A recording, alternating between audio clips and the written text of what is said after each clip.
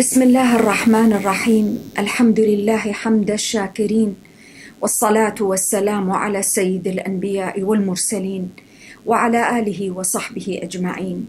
السلام عليكم ورحمة الله وبركاته. وقفنا في تدبرنا في سورة الفرقان عند تلك الأمثال من أمثال الأمم التي سبقت كفار مكة، هذه الأمم التي جعل الله سبحانه وتعالى فيها عبرة ودرس لمن يعتبر ويتذكر. أمم كذبت بمنهج الله سبحانه وتعالى، كذبت برسله وأنبيائه، فكان عاقبة تلك الأمم الدمار والهلاك. من هنا جاء القرآن العظيم بذكر نموذج من تلك القرى التي كان يمر عليها الكفار في تلك المرحلة التاريخية والزمنية. قال: ولقد أتوا على القرية التي أمطرت مطر السوء أفلم يكونوا يرونها بل كانوا لا يرجون نشورا. وعلى أغلب أقوال المفسرين أن هذه القرية هي قرية سدوم، القرية التي نزل عليها العذاب، قرية قوم النبي لوط عليه السلام. هذه القرية التي نالها من العذاب بعد التكذيب ما نالها، هذه القرية التي أبت إلا أن تكفر بما أنزل الله سبحانه وتعالى عليها من منهج يقوم الانحراف الأخلاقي والاجتماعي الذي كان متأصلا فيها، فكانت العاقبة أمطرت مطر السوء. والكفار في ذلك الوقت كانوا يمرون عليها في أثناء رحلتهم ما بين الشام وما بين مكة. ولكن المسألة ليست مسألة مجرد الرؤية، المسألة ما يرافق الرؤية بالعين من اليقين والتصديق بالله سبحانه، واستحضار قدرته عز وجل، قدرته على خلقه حين يكذب بالمنهج. والقرآن العظيم حين يعرض تلك المصائر لهذه الأمم إنما في سياق التحذير والتخويف والترهيب لهم، أن التكذيب بالمنهج لا يمكن أن يأتي لهم بخير، لا في الدنيا ولا في الآخرة. ثم إذا بالآيات مرة أخرى، وهو أسلوب واضح في سورة الفرقان، ينتقل من ذلك إلى الواقع الذي يعيشه النبي الكريم عليه الصلاة والسلام.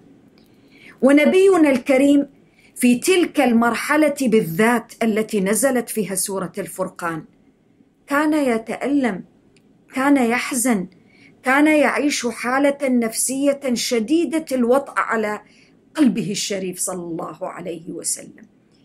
تلك الحالة التي جعلت منه يعيش في مرحلة شديدة، هذه المرحلة كانت مرحلة حقيقية بالنسبة له، واقعة حاصلة، معاندة من قبل قريش، سخرية واستهزاء بالكتاب الذي نزل عليه، بشخصه صلى الله عليه وسلم، بكل ما يقوم به من فعل. ولم تقف تلك الأساليب التي اتبعها كفار قريش معه عند ذاك الحد، إلا أنهم تواطؤوا عليه بشتى الأساليب التي أرادوا من خلالها تحقيق هزيمة نفسية في داخله عليه الصلاة والسلام. قال: وإذا رأوك إن يتخذونك إلا هزوا أهذا الذي بعث الله رسولا، وهو أسلوب نفسي يريدون من خلاله إيذاء النبي صلى الله عليه وسلم، إيذاء نفسيا ومعنويا، السخرية، الاستهزاء، المزح على سبيل الخفية وعلى سبيل العلانية. جعلوا من هذا النبي الكريم المبجل صلى الله عليه وآله وسلم أداة للاستهزاء والسخرية والمزاح فيما بينهم. كلما رأوه يمر بينهم اتخذوه هزوا، هذا الذي بعث الله رسولا. وهم كما ذكرنا في مواقف سابقة، وذكرت وكشفت وفضحت الآيات القرآنية مواقف هؤلاء، حسدا من عند أنفسهم، عنادا، كانوا يرون ويدركون تماما أن النبوة شرف، ولكن أنى لهم أن يصلوا لذلك الشرف، فما كان منهم إلا مزيد من السخرية والاستهزاء بشخصه صلى الله عليه وسلم. قالوا إن كاد ليضلنا عن آلهتنا لولا أن صبرنا عليها.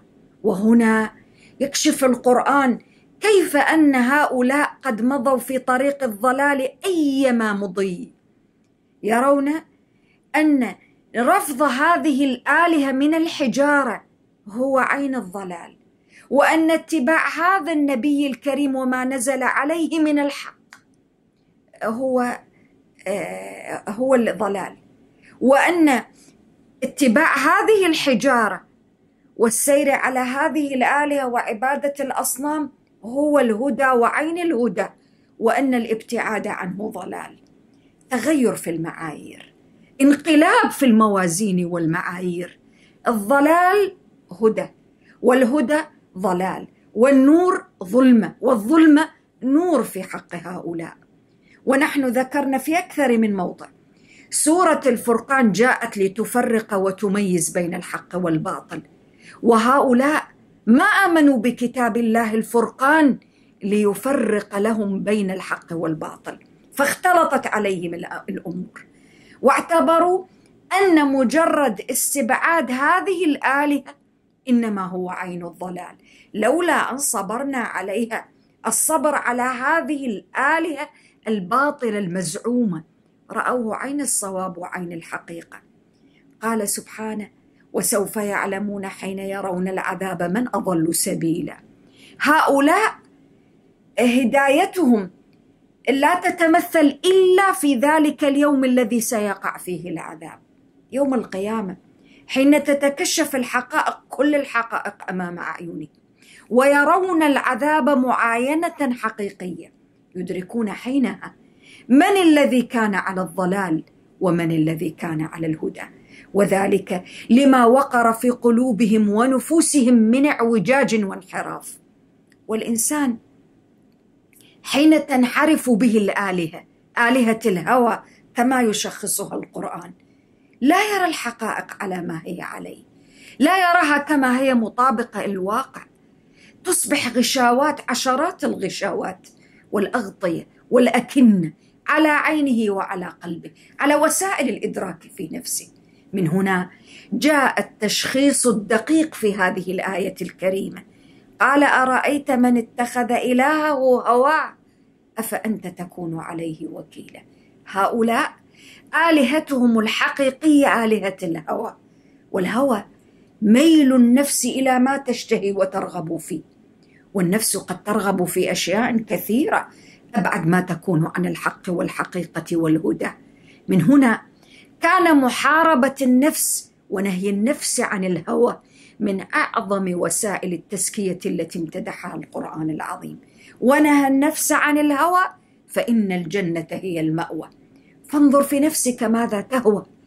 تهوى مثلا على سبيل المثال الانتقاص من الآخرين، تهوى التجريح والتقليل من شأن الآخرين كما كان يفعل كفار قريش، الاستهزاء والسخرية بالآخرين. ومما يؤسف له حقا أن واقع كثير من المسلمين اليوم حين لا يرغبون في عشرة شخص ما، حين يشعرون بمشاعر سلبية تجاه شخص معين، تراهم يتخذونه مادة للسخرية والاستهزاء.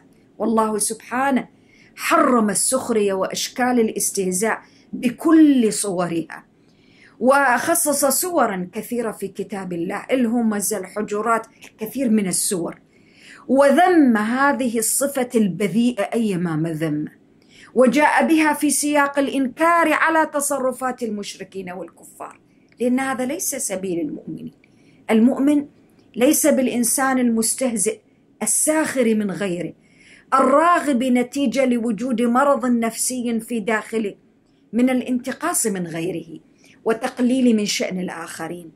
لذلك قال سبحانه مشخصا المرض: أرأيت من اتخذ إلهه هواه. هؤلاء على وجه الحقيقة آلهتهم ليست فقط هي الحجارة والأصنام، آلهتهم الحقيقية الهوى، عبدة الهوى. وكم من إنسان أضله الهوى عن سبيل الله سبحانه. الهوى ليس له ضابط، الهوى دين لوحده، دين يدين له الإنسان حين يقع أسيرا في ذلك الفخ، حين لا يستشعر ولا يدرك الحقائق من أمامه، حين يرى الهدى ضلال ويرى الضلال هدى، حين تسيره أهواؤه وشهواته ونزواته، كما كان الأمر في ذلك النموذج من كفار قريش. أفأنت تكون عليه وكيلا؟ نبينا صلى الله عليه وآله وسلم والقرآن في هذا الموضع من السورة يكشف عن جانب وضيء من شخصيته عليه الصلاة والسلام، جانب الرحمة المهداة للعالمين، جانب الحرص ليس فقط على تبليغ وإيصال الدعوة، وإنما الحرص كذلك على أن يتبع هؤلاء هذه الدعوة العظيمة.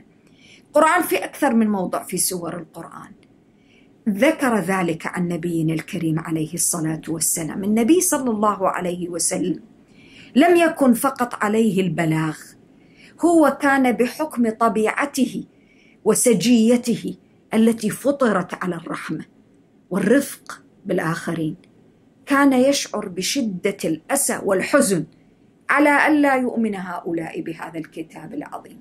فالقرآن العظيم في سورة الكهف قال: فلعلك باخع نفسك على آثارهم إن لم يؤمنوا بهذا الحديث أسفا. طبيعة شخصية النبي عليه الصلاة والسلام. من هنا جاء القرآن العظيم قال: أفأنت تكون عليه وكيلا؟ هل أنت وكل إليك أمر تصحيح مسار انحراف هؤلاء؟ أنت عليك البلاغ. ولذلك القرآن في أكثر من موضع في كتاب الله عز وجل نص على أن مهمة النبي الكريم صلى الله عليه وآله وسلم البلاغ، فإنما عليك البلاغ وعلينا الحساب. ولكن رغم كل هذا فإن القرآن في أكثر من موضع يسلي قلبه صلى الله عليه وسلم، يطيب نفسه وخاطره، لما يعلم وهو علام الغيوب أن هذا النبي الكريم قد جبل على الرحمة والرفق، ورغم كل ما كانوا يقومون به اتجاهه من إيذاء شديد وتعذيب، إلا أن قلبه صلى الله عليه وآله وسلم كان يفيض بالرحمة عليهم. من هنا قال: أفأنت تكون عليه وكيلا؟ هؤلاء يتبعون الهوى، يشخص حالة هؤلاء. أم تحسب أن أكثرهم يسمعون أو يعقلون؟ تسلية لقلبه صلى الله عليه وآله وسلم. السمع والتعقل، وسائل الإدراك الطبيعية هو صلى الله عليه وآله وسلم، وكل إنسان يدرك، وكل إنسان يقوم بالدعوة إلى الحق والخير والصلاح يدرك أن الطرف الذي أمامه يسمع، سليم السمع، آلة السمع لديه ليس فيها أي مشكلة، ولا آلة العقل، فهم ليسوا بمجانين. والقرآن يحدد قال: إنهم إلا كالأنعام بل هم أضل سبيلا. أم تحسب أن أكثرهم يسمعون أو يعقلون؟ أنت تراهم وهم لديهم فعلا الحواس هذه موجودة وتعمل من الناحية الفسيولوجية، ولكنها ليس لها أثر في حياته.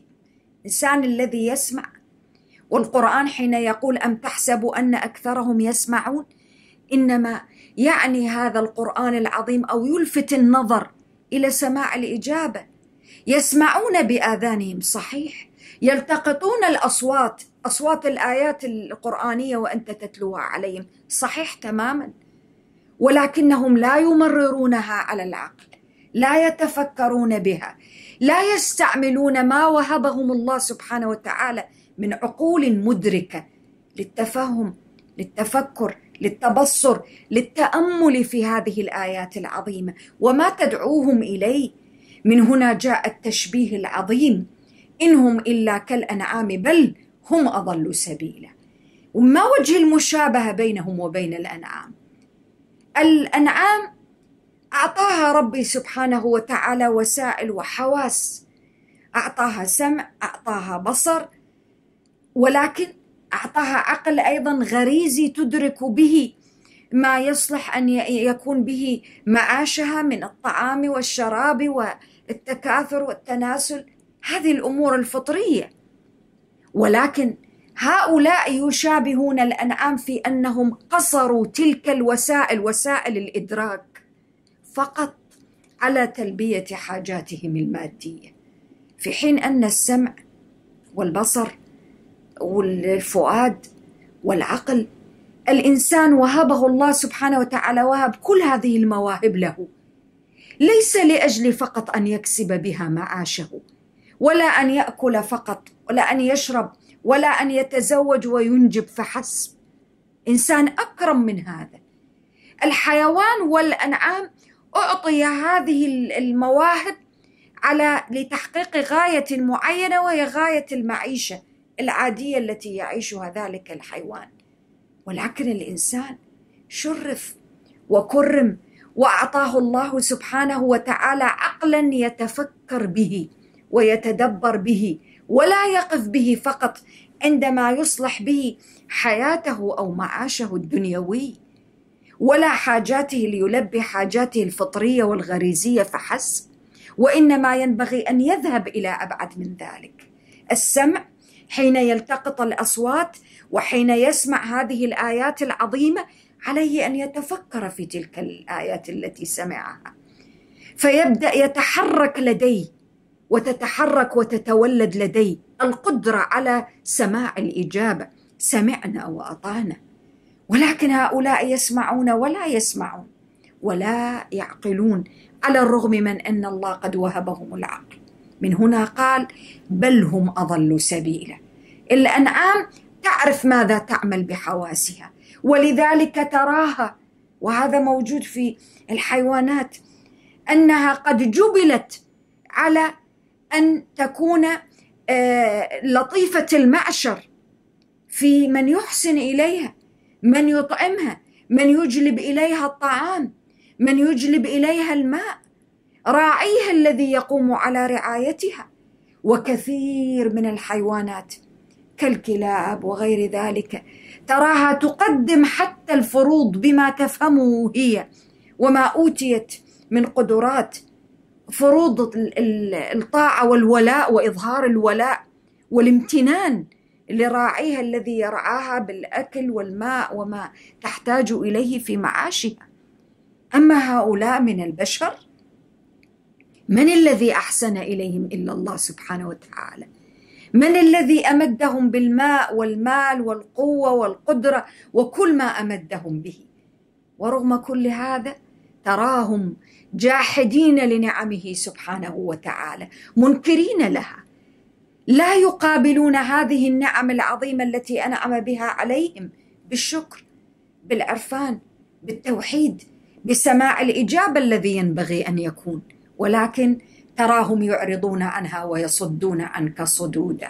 من هنا جاء الترابط بعدها بالآيات، من موقف هؤلاء والاستنكار عليهم والتعجب من حالهم في التعامل مع منهج الله سبحانه ومع آيات الكتاب الذي أنزل على رسوله صلى الله عليه وسلم، إلى آيات الكون المبثوثة أمام أعينهم، مؤكدا القرآن أن هؤلاء لو كانوا يسمعون حقا لأبهرتهم هذه الآيات في ذلك الكتاب المنظور.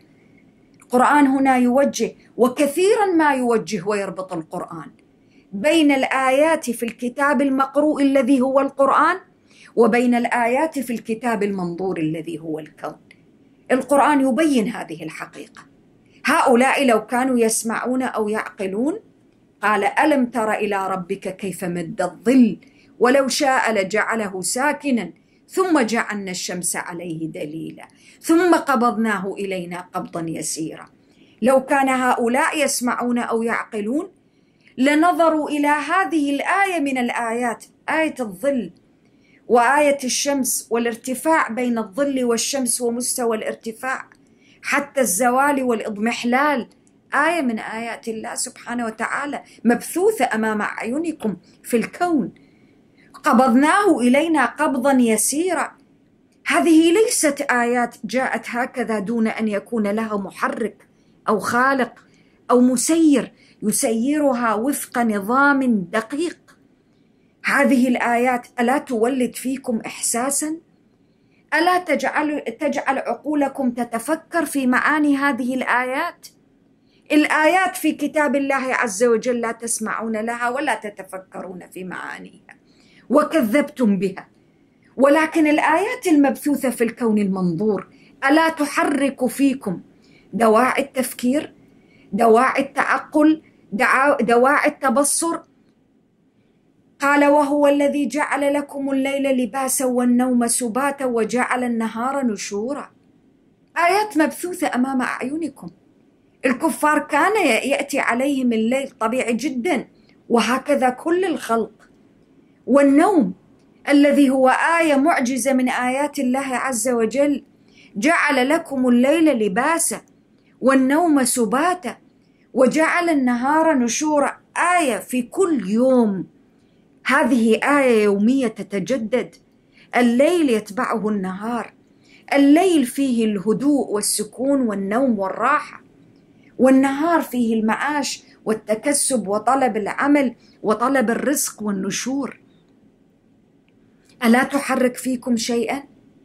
قال وهو الذي أرسل الرياح بشرا بين يدي رحمته. هذه الجولة التي يأخذنا القرآن فيها لينقلنا بين آية وآية، من الأرض إلى السماء، إلى الليل، إلى الزمان، إلى الزرع، إلى المطر، ليحرك أي شيء، ليحرك العقل والوجدان والعاطفة في آن واحد. لأن الإنسان إن لم يحركه العقل حركته العاطفة، إن لم تحركه العاطفة حركته الفطرة، إن لم يحركه السمع حركه البصر، ولكن ألا يتحرك فيه شيء إنهم إلا كالأنعام بل هم أضل. فجاء هنا سبحانه بالدليل على أن هؤلاء في طغيانهم وجبروتهم وتكذيبهم وعدم تحرك فطرتهم بأي شيء من أشياء الحركة، عدم تحرك هذه الفطرة والعقل لا يمكن أن يكون إلا نتيجة لضلال السبيل. هؤلاء أضل سبيلا من الأنعام. قال وهو الذي أرسل الرياح بشرا بين يدي رحمته وأنزلنا من السماء ماء طهورا. هذه الآية التي أنتم تستبشرون بالرياح التي تنزل الغيث عليكم، من الذي أنزلها؟ هذا السماء، الماء الطهور من السماء الذي ينزل عليكم وتنتظرونه بفارغ الصبر وتحتاجون إليه في معاشكم لسقيا الأنعام ولسقيا البشر ولسقيا الزرع. هذا من الذي أنزله عليكم؟ من الذي أنزله سوى الله سبحانه وتعالى؟ لنحيي به بلدة ميتا ونسقيه مما خلقنا أنعاما وأناسيا كثيرا. من الذي أنزل الماء؟ من الذي أنزل هذا الماء الطهور الصافي الخالص الذي به معاشكم؟ من الذي يعطيكم ويمدكم بأسباب الحياة على هذه الأرض؟ من سوى الله سبحانه وتعالى. وتدبروا كيف القرآن العظيم يقرر هذه الآيات آية بعد آية، يحرك دواعي التعقل والتبصر في نفس الإنسان. إن لم تحركه الرياح حركته الأمطار، إن لم تحركه قضية الأمطار وتنبه إلى قدرة الله فيها حركته تلك الأنعام التي لن تعيش دون وجود الماء الذي ينزله الله سبحانه وتعالى من السماء بقدرته. إن لم يحركه الظل حركه النوم والليل الذي هو كاللباس والنهار الذي هو فيه المعاش. ولكن إن لم تتحرك فيه ولا آية من هذه الآيات، قال ولقد صرفناه بينهم ليذكروا. تدبروا في هذا الترابط العجيب بين آيات القرآن العظيم. صرفناه وحولناه ووزعنا هذا الغيث النازل من السماء، الماء الطهورة، بين بلدان مختلفة وفي قارات مختلفة وفي أزمنة وفصول متعددة من السنة. صرفناه وقسمناه وحولناه ونقلناه من مكان إلى آخر. لأجل أي شيء؟ لأجل أن تتذكروا، لأجل أن تحدث هذه الآيات المنظورة أمام أعينكم فعل التذكر والتبصر في حياتكم. ولكن ماذا كانت النتيجة؟ قال فأبى أكثر الناس إلا كفورا. تدبروا في هذه المعاني العظيمة. أبى، أعرض كل هؤلاء، أعرض الأكثرية من هؤلاء الناس الذين يرون هذه الآيات الحسية ولا تحرك فيهم دواعي الإيمان. والواقع أن القرآن في هذه الآية وفي هذا الموضع بالتحديد يضع أيدينا على إشكالية خطيرة في حياة كثير من الناس، لا تختص فقط بالكفار، لا تختص بالجاحدين وبالمعاندين لهذه الرسالة. كثير من الناس بما فيهم بعض المسلمين اليوم تبلدت نواحي الإحساس في قلوبهم وأعينهم وأبصارهم وأسماعهم. تراهم يرون على الآيات المبثوثة في الكون آيات عظيمة. انظر إلى شروق الشمس، انظر إلى النهار، انظر إلى الليل، انظر إلى النجم. نقل عينك، نقل بصرك بين هذه الآيات المبثوثة في كتاب الله المنظور حتى يتجدد فيك الإيمان، حتى تتجدد فيك معاني التحرك للقيام بالحفاظ على هذا المنهج، حتى تتمكن من خلال التنقل في تلك الآيات أن تفهم الآيات الموضوعة في كتاب الله عز وجل المقروء في القرآن. لا بد من الجمع بينهما حتى تفهم. لا بد أن يكون ثم الجمع في حياتك في واقعك. ولكن مما يؤسف له حقا أن تتبلد معاني ووسائل الإحساس عند الكثير من الناس. ما هي النتيجة؟ ضعف نوازع الإيمان، لأنه هناك أي شيء، هناك خلل في التعامل مع الآيات المبثوثة في الكتاب المنظور. حتى الأطفال الصغار، كان الأطفال قبل استحداث هذه الآليات والتقنيات في كثير من الأحيان يذهبون في خارج البيوت ويلعبون مع بعضهم البعض. وطبعا حين يلعبون في حديقة أو يلعبون تحت شجرة يرون طيرا وينظرون إلى عصفور وينظرون إلى السماء ويتساءلون بفطرتهم: من خلق هذا ومن صنع هذا ومن فعل هذا وكيف صنع هذا؟ أسئلة الفطرة الطبيعية التي تنبأ عن حاجة الإنسان إلى إدراك وجود الله سبحانه وتعالى. لكن مما يؤسف له حقا أن حتى في هؤلاء الأطفال خفت صوت الفطرة بأي شيء، بتلك الوسائل الحديثة. حصروا وحجزوا في تلك البيوت والغرف المغلقة، حصروا وراء جدران الكمبيوترات وجدران ألعاب الفيديو وجدران مختلفة صنعها الإنسان وكأنها قيود على فطرته وعقله. كبل بها عقله، كبل بها فطرته التي فطر الله الناس عليها لأجل أن توصلهم إلى من خلق سبحانه وتعالى من خلال التبصر في مخلوقاته عز وجل. هذه المعاني غابت عن حس الكثير من الناس، فأبى أكثر الناس إلا كفورا. من هنا جاء النص الدقيق في الآية: أكثر الناس، فأبى أكثر الناس إلا كفورا. كفران وجحود بنعم الله سبحانه وتعالى، لأن الكفر لا يتخذ شكلا واحدا. ليس فقط الكفر الذي هو التكذيب وعدم التصديق برسالات الأنبياء، وإنما كفران النعم، عدم الشعور بهذه النعم ومن ثم عدم توظيفها واستعمالها في طاعة الله ووفق منهج الله سبحانه وتعالى. من هنا انتقلت الآيات العظيمة: قال ولو شئنا لبعثنا في كل قرية نذيرا. لو أراد الله سبحانه وتعالى وهو قادر على كل شيء قدير لبعث في مكة نبيا ونذيرا، وبعث في الطائف نذيرا، وبعث في المدينة نذيرا، وبعث في اليمن نذيرا، وتكاثر الرسل.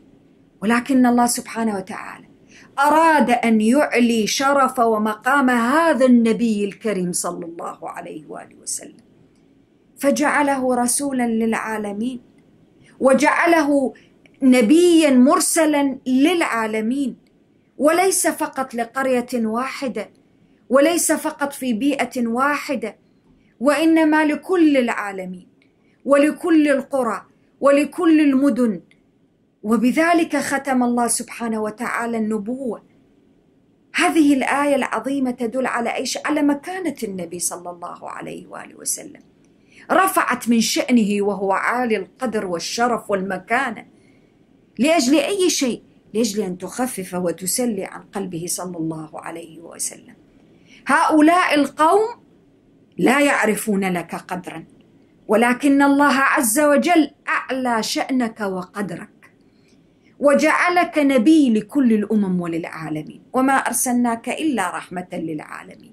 ولو أراد الله أن يبعث في كل قرية رسولا ونبيا لفعل سبحانه، وهو قادر على كل شيء قدير، ولكن اقتضت حكمته سبحانه وتعالى أن يجعلك رحمة ونذيرا لكل قرية وللعالمين.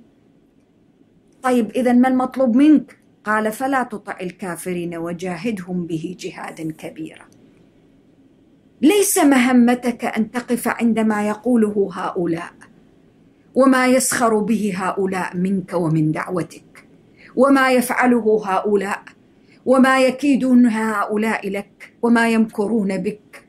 أبدا، المطلوب منك فلا تطع الكافرين. هو فعلا لا يطيع الكافرين صلى الله عليه وسلم، ولكن تجديد الأمر وتقوية الأمر وإرساء المعالم في التعامل مع المخالفين لمنهج الله في الأرض.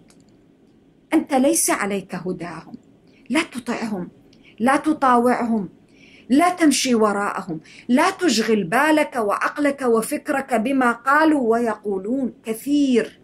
كثير من الدعاة، من المصلحين، من المعلمين، من المربين، من الإعلاميين، ممن لهم هم بالإصلاح وتصحيح الإشكاليات والانحرافات الواقعة في الأسر وفي المجتمعات، تراهم يحرقون جل أوقاتهم في الجري والانشغال. ماذا قال من يخالفني وماذا قال عني من يعاديني؟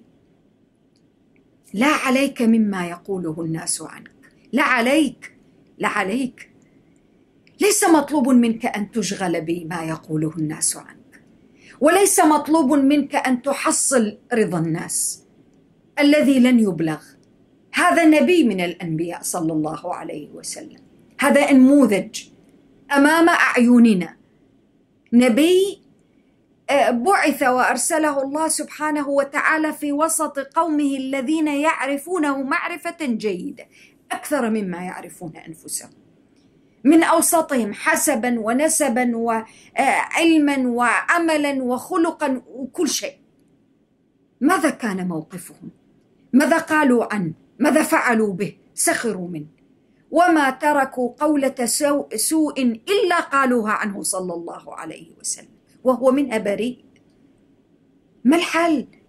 أنت لا تمتلك أن تسكت أفواه الناس، ولا تملك أن تسكت أقوال الناس وإلى الأبد وتنتهي منهم، لا تملك هذه صورة من صور التحدي في واقعك. هذه سنة ماضية بين الخلق، سنة التدافع. جعلنا بعضكم لبعض فتنة أتصبرون. تدبروا في الترابط بين هذه الآيات التي تقرر قواعد إنسانية واجتماعية نحن أحوج ما نكون إليها في تعاملاتنا اليومية. أنت ما عليك ما يقال عنك، ما يقال عنك ليس شأنك أنت. شأنك أن تشتغل بما طلبه الله منك، بما أمرك الله به. لا تطع الكافرين، والمطلوب منك وجاهدهم به جهادا كبيرا. هذا المطلوب منك، فلا يشغلك ما يقول هؤلاء، وأنت لك أن تفهم وتتدبر. إن شغلت بما يقوله الناس عنك وتابعت كل حركة وكل حرف وكل انتقاد وكل كلمة بذيئة قيلت في حقك وكل من ذمك وكل من مدحك وأثنى عليك، قل لي بالله عليك متى سيكون لديك فراغ في العقل وفي الذهن وفي الوقت ومتسع من الوقت لتقوم بما أمرك الله به؟ إياك أن يأخذك ما يقوله الآخرون عنك بعيدا عما يطلبه الله منك. قال فلا تطع الكافرين وجاهدهم به جهادا كبيرا. هل أنت تجاهد بالقرآن؟ نعم، ولكن هذا المعنى العظيم الكبير الواسع العميق بالجهاد بالقرآن له معاني وإطلالات واسعة عميقة، امتدادات كبيرة. من جهادك بهذا الكتاب أن تجاهد الخلق السيء بالخلق الحسن، من جهادك به جهادا كبيرا أن تقابل إساءة هؤلاء ممن أساءوا وسخروا واستهزأوا بك بكريم وجميل طباعك وصفاتك وأخلاقك. من الجهاد بالقرآن العظيم أن تقابل المكر والاعتداء بأي شيء؟ بالعدل، بالإحسان، بالحق. من جهادك بهذا القرآن أن تقابل الباطل والغش والكذب والخداع والزيف بالحق، بالصدق، بالنزاهة، بالعفة، بالطهارة. من جهادك بهذا القرآن أن تقابل بذاءة البذيء بلطف أخلاقك وجميل منطوقك ولسانك. هاي من المجاهدة بالقرآن العظيم. بينما تجد أن بعض المسلمين اختزلوا هذا كله واعتبروا أن الجهاد بالقرآن فقط أن ترفع سيفا أو ترفع شيئا من هذه الأدوات. الجهاد الأكبر الحقيقي هذا الجهاد الكبير الذي يحدثنا القرآن في هذه الآية العظيمة، هذه الأشكال والصور من الجهاد.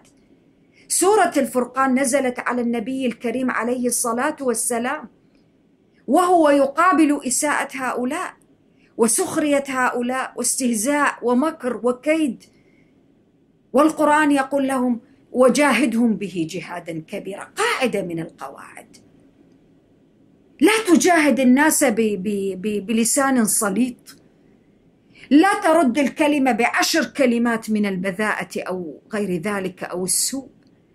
المجاهدة الحقيقية التي يعلمك القرآن إياها أن تجاهدهم بهذا الصبر على أذاهم، أن تجاهد هذه البذاءة وتوقفها عند حدها بحسن الخلق والكلمة الطيبة، أن تقابل هذه الإساءة وتجاهد هذه الإساءة وسوء الخلق بحسن الخلق وما أمر به القرآن العظيم. تدبروا معي في هذه المعاني العظيمة التي يقول في كلمة واحدة في آية، جزء من آية: وجاهدهم به جهادا كبيرا. تجاهد الظلم والاعتداء بالحق، بنصرة الحق والعدل وحفظ حقوق الناس. وتدبروا في الآيات التي جاءت بعدها. هذه الآية في موضعها وما جاء بعدها من آيات مبثوثة في الكون. تدبروا الترابط والتلازم بين آيات الكتاب المقروء وبين آيات الكتاب المنظور. قال وهو الذي مرج البحرين هذا عذب فرات وهذا ملح أجاج وجعل بينهما برزخا وحجرا محجورا. آية من الآيات الكونية. من وجاهدهم به جهادا كبيرا إلى وهو الذي مرج البحرين. بطبيعة الحال أنت حين تتدبر في هذه الآية وتقرأها في السياقات ممكن جدا أن يكون واحد من المفاهيم التي تقدمها هذه الآية أن من أعظم ألوان وأشكال الجهاد بالقرآن أن تقف عند تلك الآيات الكونية العظيمة العلمية المثبتة علميا محتواه القرآن. القرآن ليس كتاب جغرافيا ولا فيزياء ولا كيمياء ولا بحار ولا محيطات ولا جيولوجيا ولا طب، ولكن القرآن كتاب حياة ومنهج حياة يعلمك كيف تعيش. وقد حوى فيما حوى طرفا من تلك المعجزات. المطلوب من المسلمين ماذا؟ المطلوب من المسلمين أن يطلقوا البصر في هذه الآيات المبثوثة في الكون. الآيات الأول التي جاءت سبقت هذه الآية العظيمة: ألم تر إلى ربك كيف مد الظل ولو شاء لجعله ساكنا وهو الذي جعل لكم الليل لباسا وهو الذي أرسل الرياح بشرا بين يدي رحمته. هذه ليس فقط حتى تنظر هنا وهناك وتقول أوه يا سبحان الله، سبحان الخلاق العظيم، وتتوقف. لا، هذه الآيات العظيمة كانت من أعظم الدوافع للمسلمين لإقامة حضارة المسلمين العظيمة. مسلمون حين أدركوا رسالة القرآن وتدبروا في آيات هذا القرآن أدركوا أن من أعظم وسائل الجهاد بالقرآن الإفادة من هذه الآيات العظيمة. اخترعوا، اكتشفوا، ما تركوا أي ميدان من ميادين العلم والمعرفة والطب والفيزياء والكيمياء والفلك إلا وسلكوه ونقبوا فيه. ما الذي أحدث فيهم هذه الثورة العلمية العجيبة؟ هذه الآيات العظيمة. فممكن أن يكون فعلا في هذه الآية حظ وحث للمسلمين على أي شيء، على التبصر في الآيات المبثوثة في البحار والمحيطات، على الكشف عنها والتنقيب عنها. لأجل أي شيء؟ لأجل أن يقدموا للعالم رسالة القرآن. كيف لمحمد صلى الله عليه وآله وسلم؟ عاش قبل مئات السنوات، عاش قبل كل هذه السنوات. كيف له أن يقول هذه الآيات التي كشف العلم حديثا عن طرف وجزء منها؟ هاي آيات معجزات، هذه آيات ودلائل علمية لم يكشف العلماء إلا على بعض الأجزاء منها. كيف وأنى له أن يأتي بكل هذا من تلقاء نفسه؟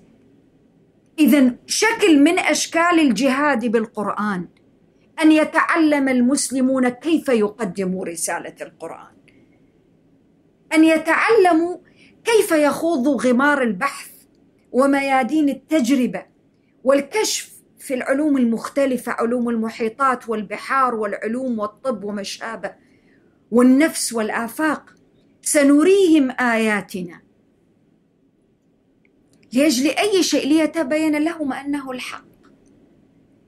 إذن أنت عليك دورك أنت كإنسان، كعالم، كطبيب، كباحث، أن تبحث وتنقب وأن تساهم في تبيان هذه الآيات العظيمة للناس حتى تتمكن من الجهاد بهذا القرآن وإيصال آياته من خلال إيصال والبيان وكشف آيات الكتاب المنظور الذي هو الكون. مرج البحرين، هذا عذب فرات وهذا ملح أجاج.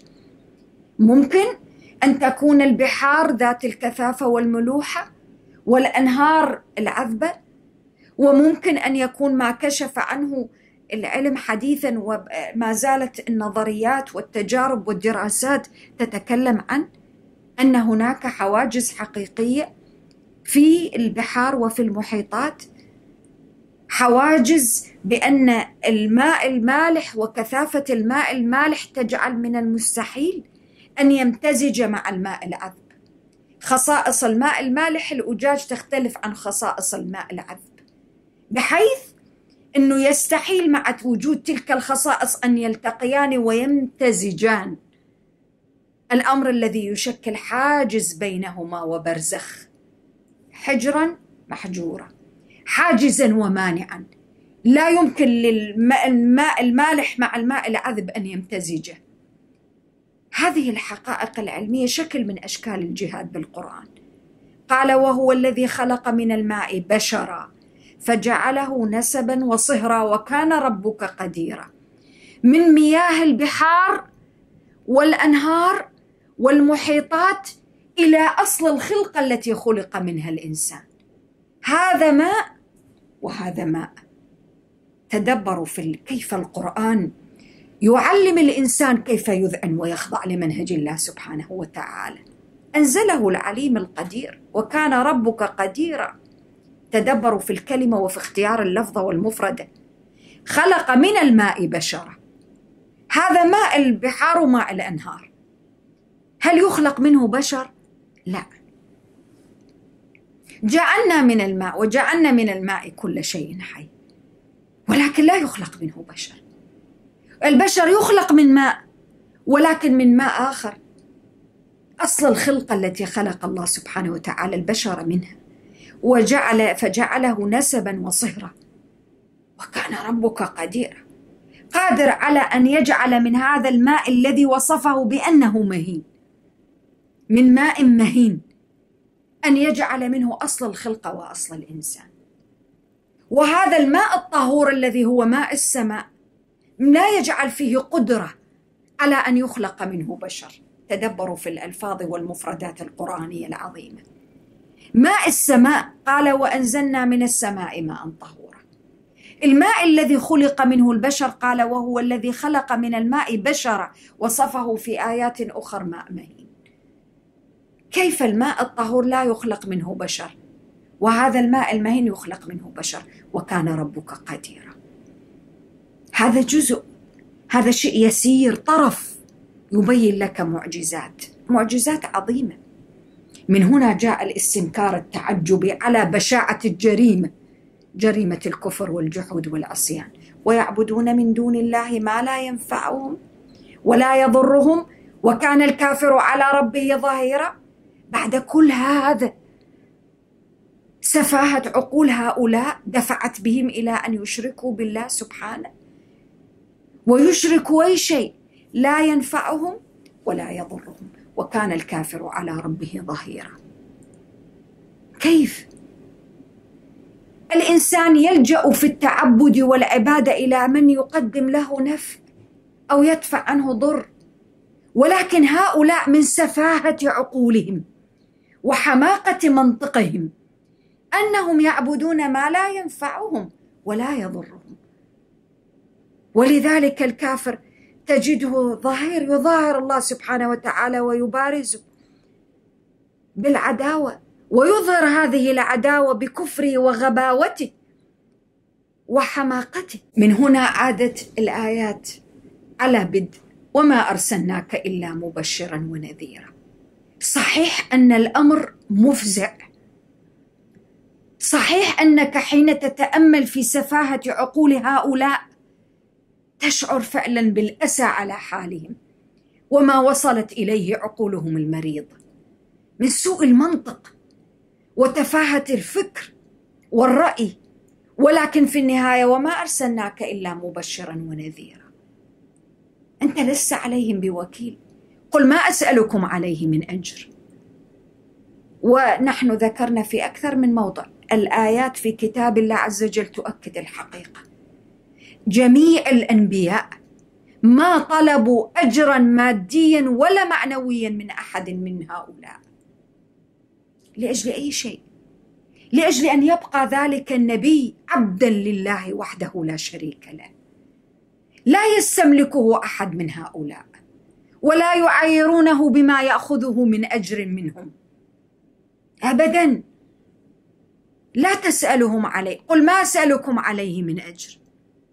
ما هو الأجر الذي تتوقع وتنتظر؟ من شاء يتخذ إلى ربه سبيلا، لا يريد منهم شيء إلا ما فيه هو مصلحة لهم، أن يعلمهم ويرشدهم كيف يكون السبيل والطريق للوصول إلى الله سبحانه وتعالى.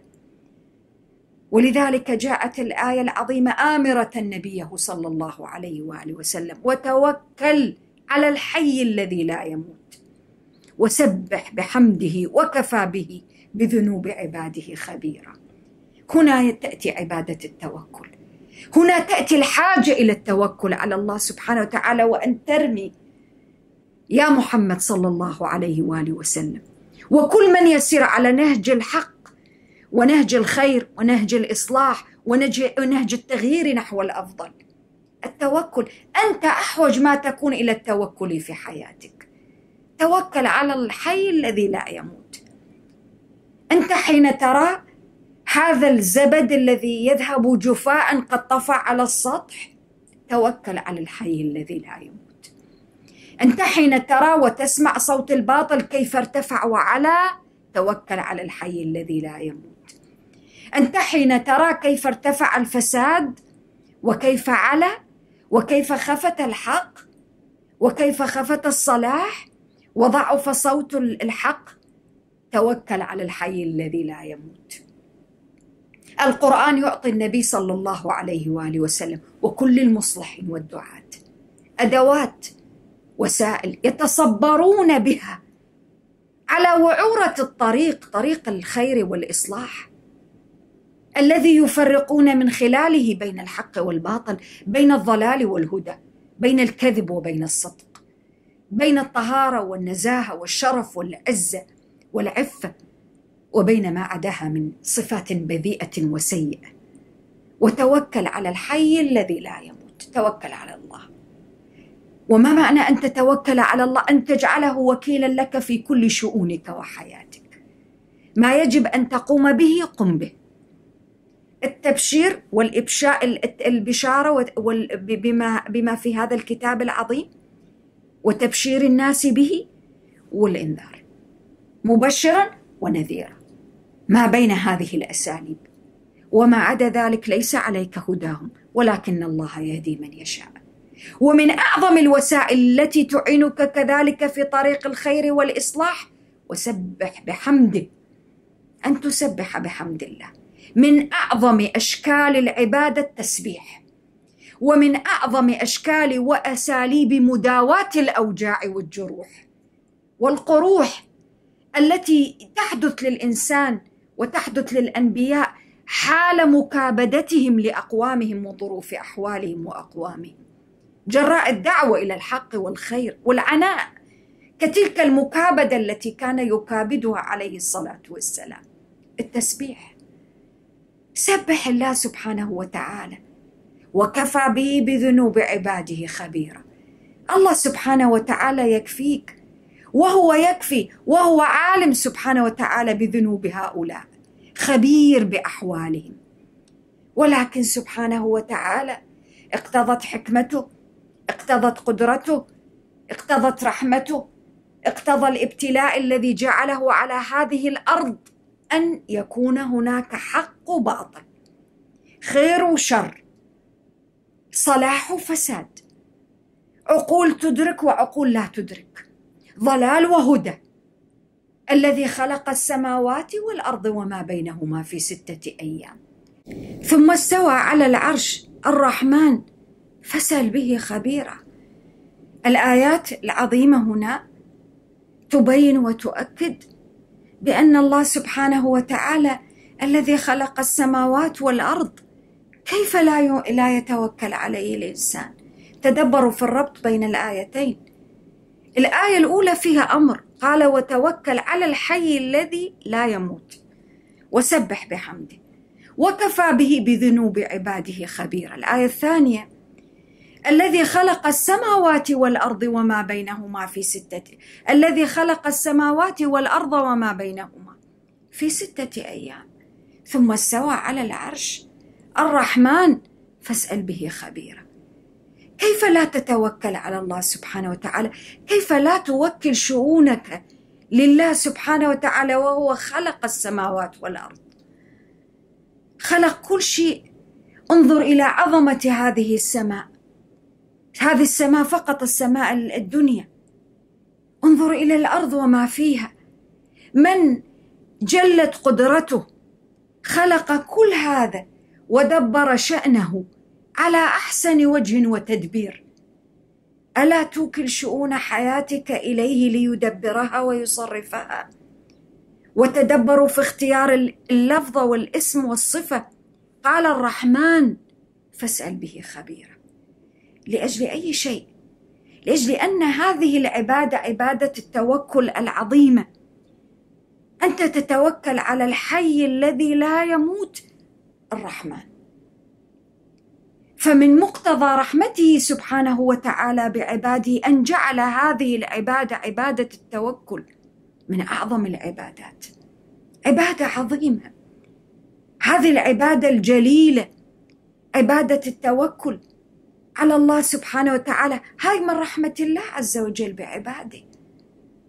هذا الذي توكل شؤون حياتك إليه هو أرحم بك من الوالدة بولدها، فكيف لا تتوكل عليه؟ الرحمن، فاسأل به خبيرا. وإذا قيل لهم اسجدوا للرحمن قالوا وما الرحمن أنسجد لما تأمرنا وزادهم نفورا.